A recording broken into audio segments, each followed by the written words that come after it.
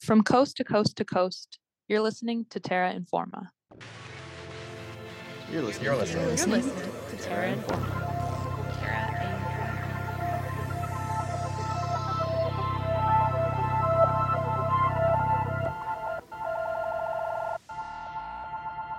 With all the buzz about artificial intelligence, also known as AI, ChatGPT, and machine learning, we wanted to think about how and if these technologies can be used to aid the environment and pressing environmental concerns like the climate crisis. So this week, we're going to be talking about how artificial intelligence, specifically machine learning, and environmentalism mesh. My name is Lizzie Barron. And my name is Lauren Spielman. We'll be your hosts for the next half hour of environmental news, stories, and ideas. Before we begin, we would like to acknowledge that this episode was written and co-produced in Treaty 13 territory, in Sitz-Toronto, or as it is recently known, Toronto, the traditional territory of the Mississaugas of the Credit, the Anishinaabeg, the Chippewa, the Haudenosaunee, and the Wendat peoples.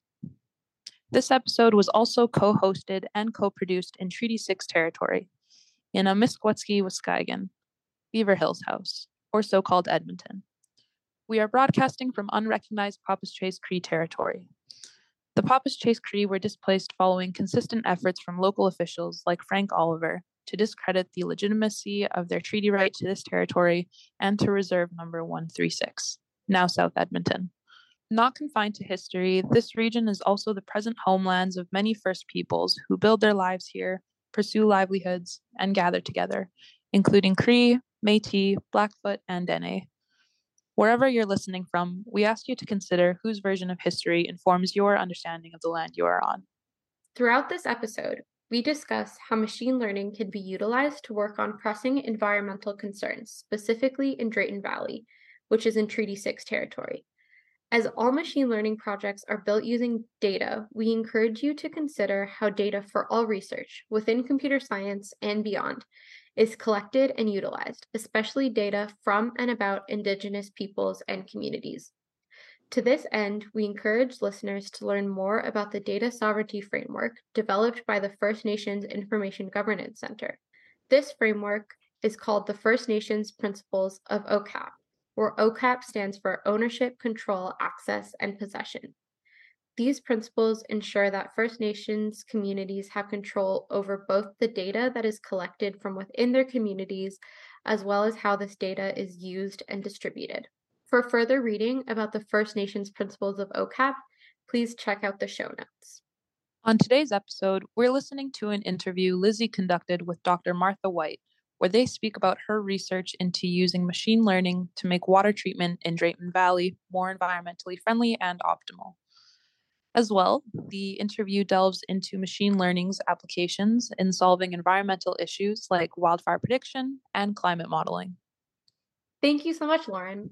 So for some more context, I recently graduated with my computer science degree from the University of Alberta, and I have been grappling with how technology can best be developed, built, and used for good. So I was really heartened to speak with Martha, one of my former professors actually, about the work she is doing, combining cutting-edge machine learning techniques with ameliorating environmental concerns. My name is Martha White. I'm an associate professor at the University of Alberta in the Department of Computing Science. And what is your experience in the machine learning world? I've been in machine learning for a long time now. So I did my master's and PhD in machine learning. Actually, I started undergraduate research as well, doing machine learning research.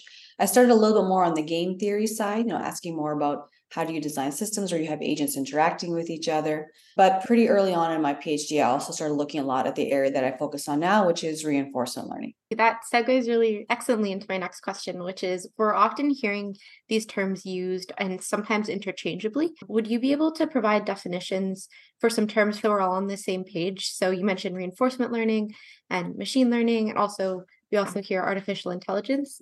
Sure. Just like all terminology, there isn't actually crisp, well agreed upon definitions, but the way I like to think of it is artificial intelligence is the larger area that is really more about automated decision-making, automated prediction systems.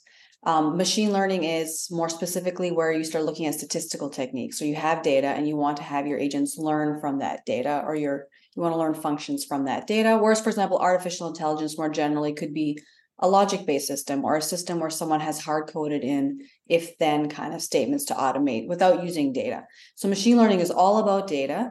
And then reinforcement learning is a sub area of machine learning because it is also all about data. It's about learning from interaction and learning from data, but it's a sub area of machine learning that is more focused on decision making, and especially it is focused on how can you get an agent to interact with the system and learn through trial and error interaction, where it gets feedback about how good or bad its actions might be, and over time starts improving how it makes decisions. So as a really simple example of what I mean by an automated decision-making system, you can imagine you have a smart thermostat in your home, and you want your agent to do automatically increase or decrease the temperature to save on energy, but also to make sure that people in the home are comfortable. And so an automated decision-making system there is deciding what the temperature should be. And that example was just about efficient energy use within the home. So based on your research and experience, what aspects of machine learning, and more specifically reinforcement learning, make it particularly pertinent when working on environmental issues or projects and solutions? Yeah, so my focus is absolutely on energy efficiency. And one of the reasons for that is that my expertise is reinforcement learning, and I think reinforcement learning is the right technology to use to improve energy efficiency. And so I guess one of the main reasons for that is energy efficiency is about taking smarter actions. Like we might need to make predictions about outcomes, like predictions about what the weather is going to be to be able to change actions for thermostats, and predictions about what the people might want in the home. So prediction is always going to be an important part of a control system. But in the end, you need an agent to decide, should I increase the temperature or should I decrease the temperature?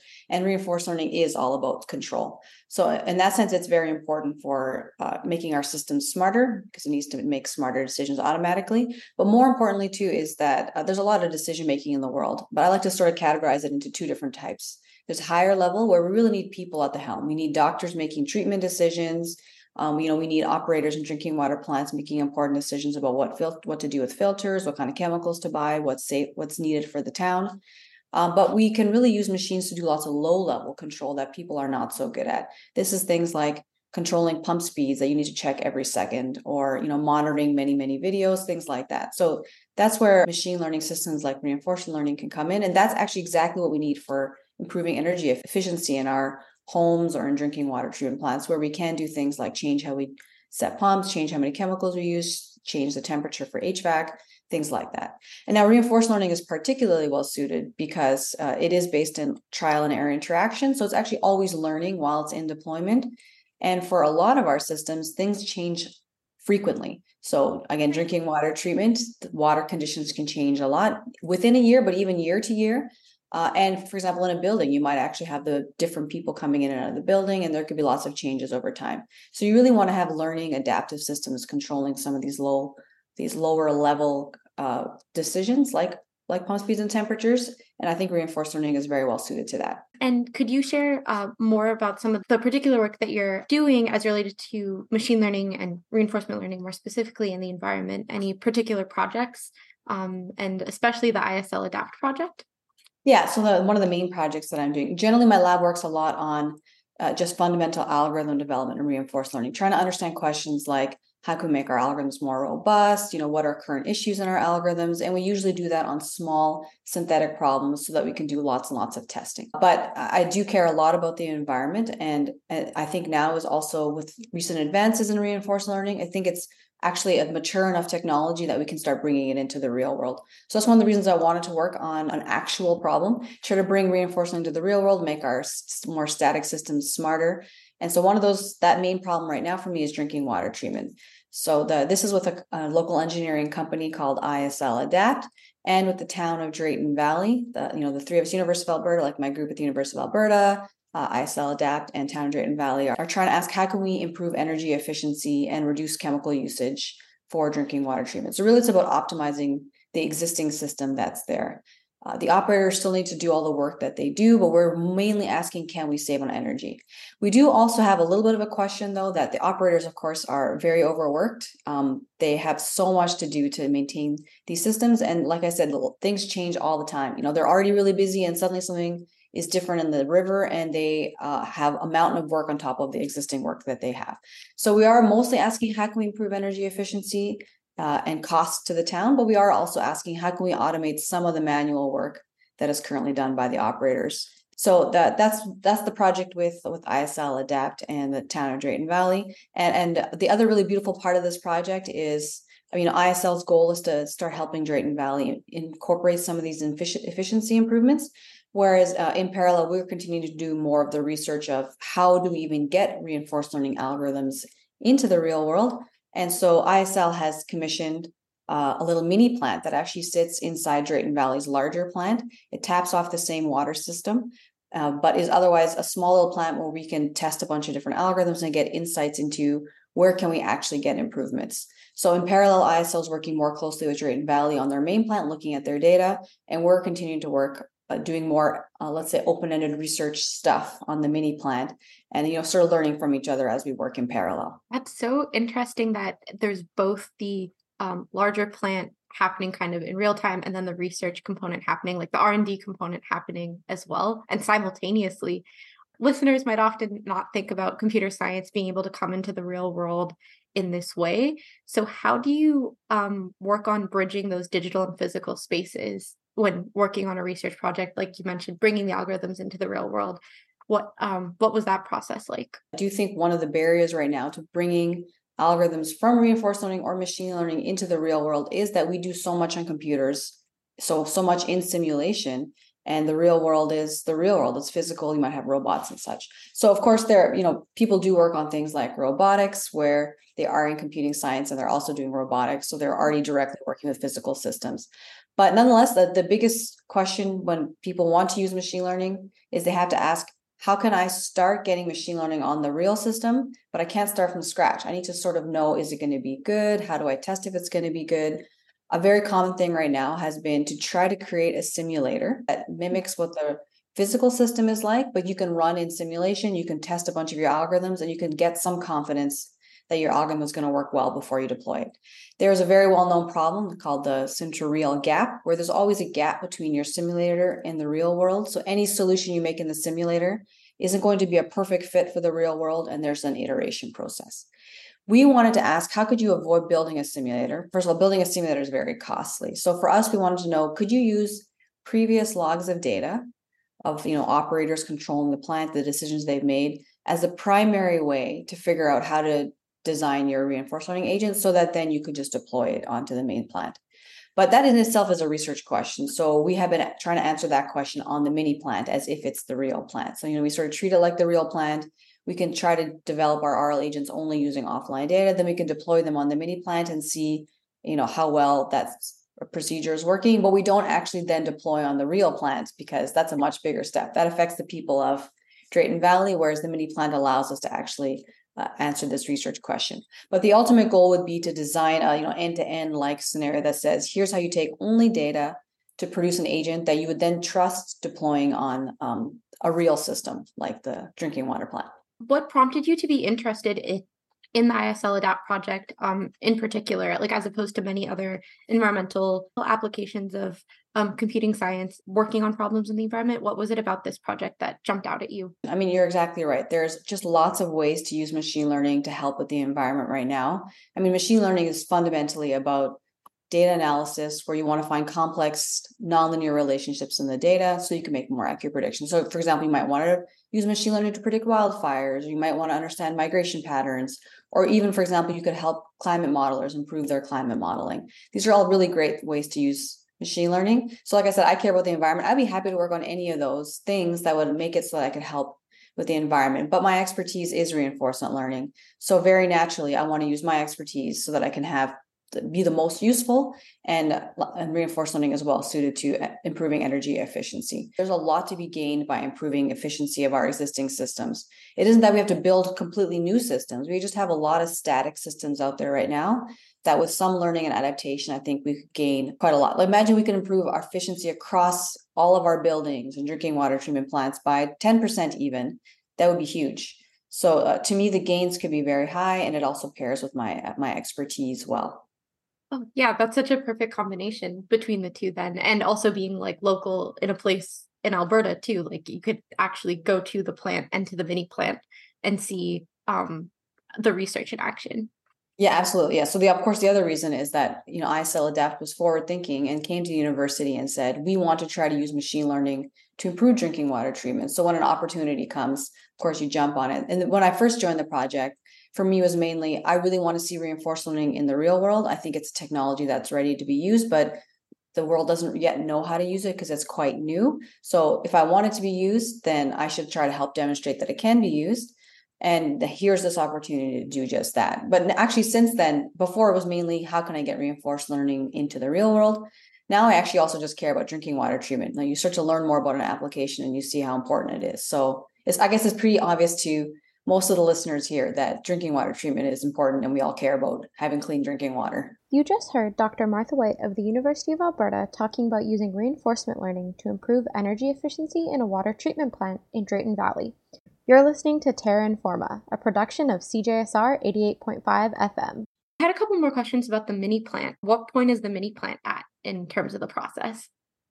So yeah, the beautiful thing about the mini plant is that it's almost exactly like the main plant. There are a few differences. So we get to do the end-to-end water treatment process. Like what raw water comes in, goes through approximately the same procedure where it goes into a tank, the tank mixes it, and then it gets pushed through a filter and you get clean water out the other end. It's just that clean water gets dumped out and it doesn't get used for anything.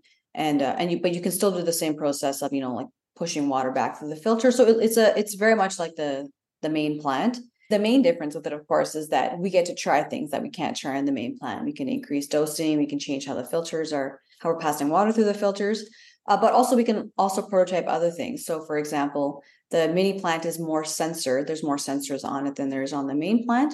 And it's an opportunity to see, would it be useful to have this additional sensor or this other sensor, and which of these two sensors are actually very useful for the agent to decide that, it should increase this pump speed.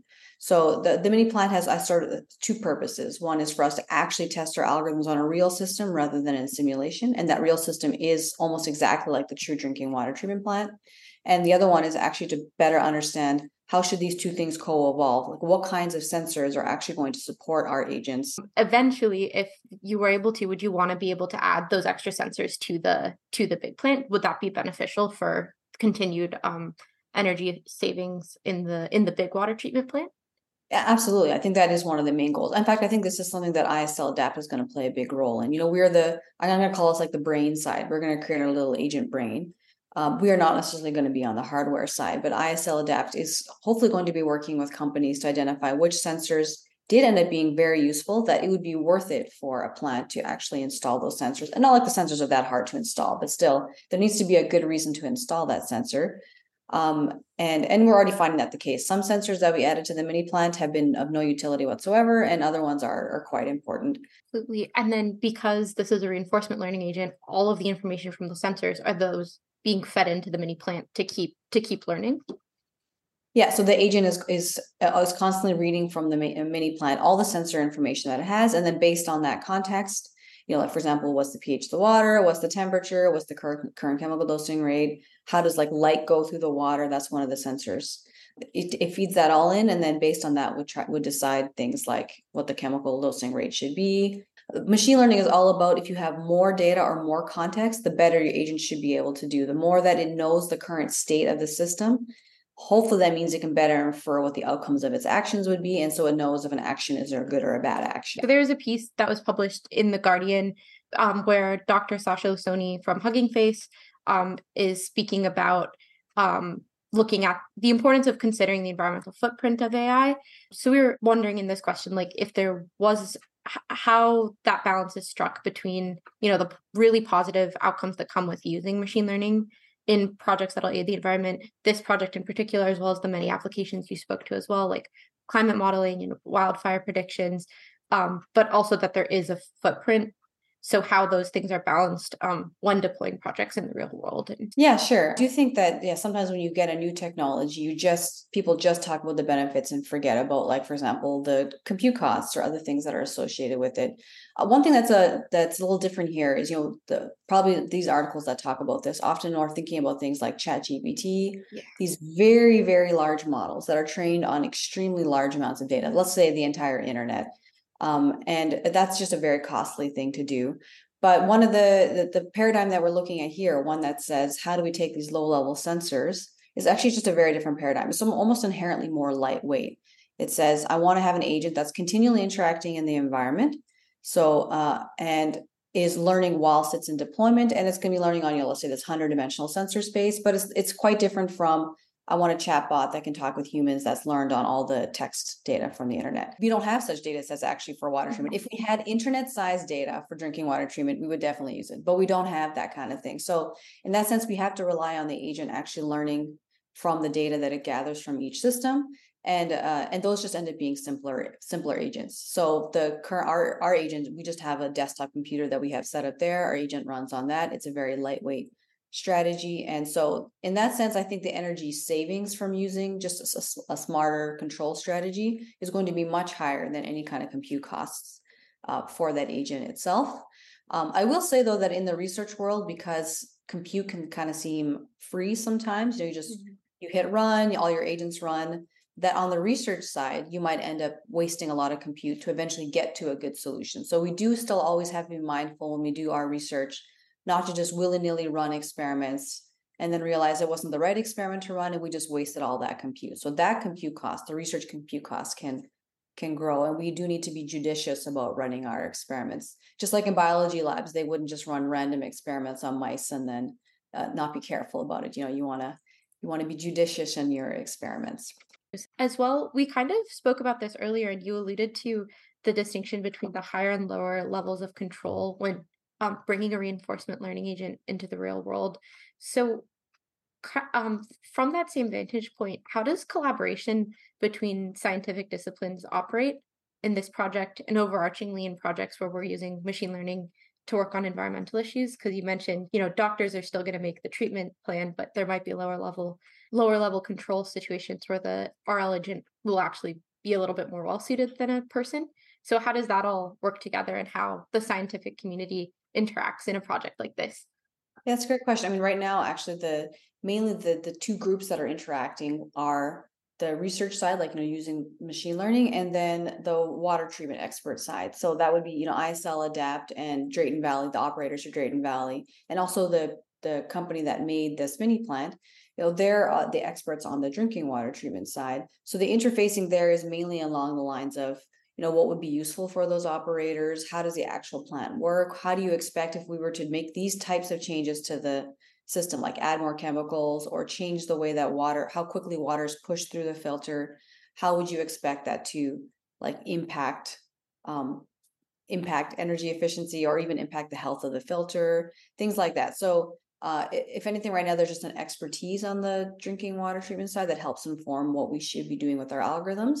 And we, of course, eventually, ISL, for example, if they want to start producing a useful system for Drayton Valley, does have to ask, what is the most useful thing to give the operators? You can always hypothesize. We, the researchers, can hypothesize, wouldn't it be great if we saved 10% of electricity? But what the operators actually want is something else. So you have to be asking what would be the most important thing to help these people with today. What do the operators currently feel like they're doing okay with in terms of decision making? Like they're making high level decisions about certain things. Have they told us which of the things they would like to keep making decisions about and which of them they would like us to help make decisions about? And in some sense, we're actually not far enough along yet to be at that fine grained enough of a level. The whole group has agreed that it would be useful to even just understand, could we save electricity? Could we change, for example, how the pumps are run to save electricity, or to even see that we've improved filter health? Because you can actually measure properties of the filter and see the filter is always degrading over time. And we can try to measure, are we seeing it degrade a little less over time? And of course, there's very measurable things like, are we able to use less chemicals? So mainly we're in the phase right now of understanding how can differences in the way that the system is controlled impact these properties, and not nearly yet close enough to a product where operators really tell us, here's the things we're totally happy with. We're going to keep making these decisions. Please automate away these other decisions for us. It sounds like it's a very collaborative project on the whole. Yeah, actually, I do think any kind of improvements in drinking water treatment are going to require many people to come together and to make things better, because actually it's also a very difficult problem. Different locations have very different treatment needs. Mm-hmm. And there's just a lot that needs to be done. So it's such a hard problem that I think it sort of has to be collaborative. But maybe another part of this too is that I think a theme is also collaboration between the AI systems and people that are currently controlling things. And that's actually how I always want to see reinforced learning deployed. Whenever you do imagine that you have higher level control, lower level control, then it is very much just how can the lower level control make the human operators, people who are actually the true ones who are maintaining the system, how can it make their job easier or just make the whole system more effective? So in that sense, it's a collaborative endeavor. Together, they're working to make drinking water treatment cost less and be more effective. We spoke a lot about the ISL DAP project and water treatment reinforcement learning. Are there any additional projects in your world, or more generally projects that you've seen where you think it would be fruitful to use reinforcement learning in tackling some of these pertinent environmental concerns? Definitely. I guess the most close one is actually wastewater treatment, which is actually it's different than drinking water treatment. But of course, they're often housed in similar locations. Similar operators are doing those, and there's a lot of energy use in wastewater treatment as well. Like you have to treat water before you dump it back into the environment. More differently from something like just water stuff is I do believe that our buildings could be a lot smarter in how we control them, and of course, smart buildings is a big thing. Lots of people are working on smart buildings.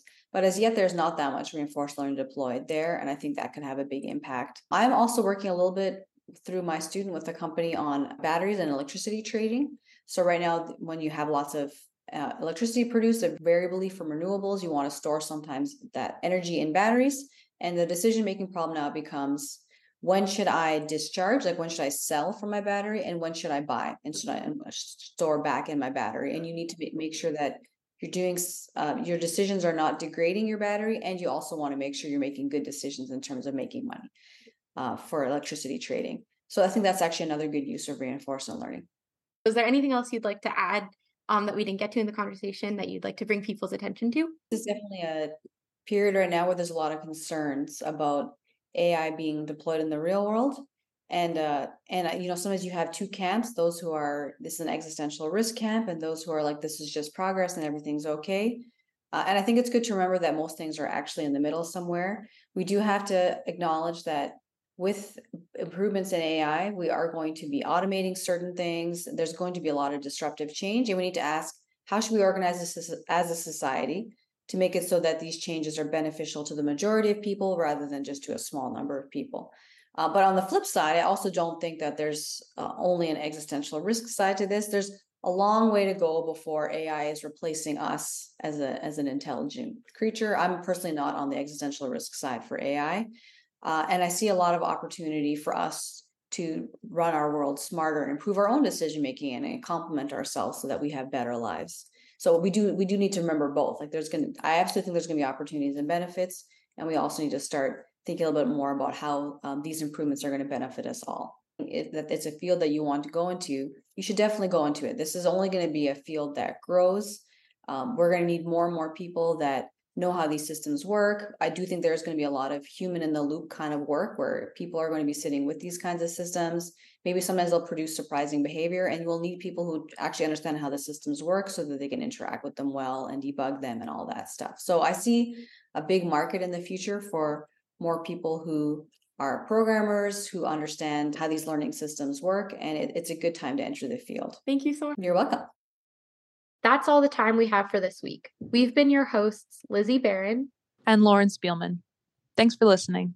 Terra Informa is a production of CJSR 88.5 FM, and all our content is created by a team of volunteers.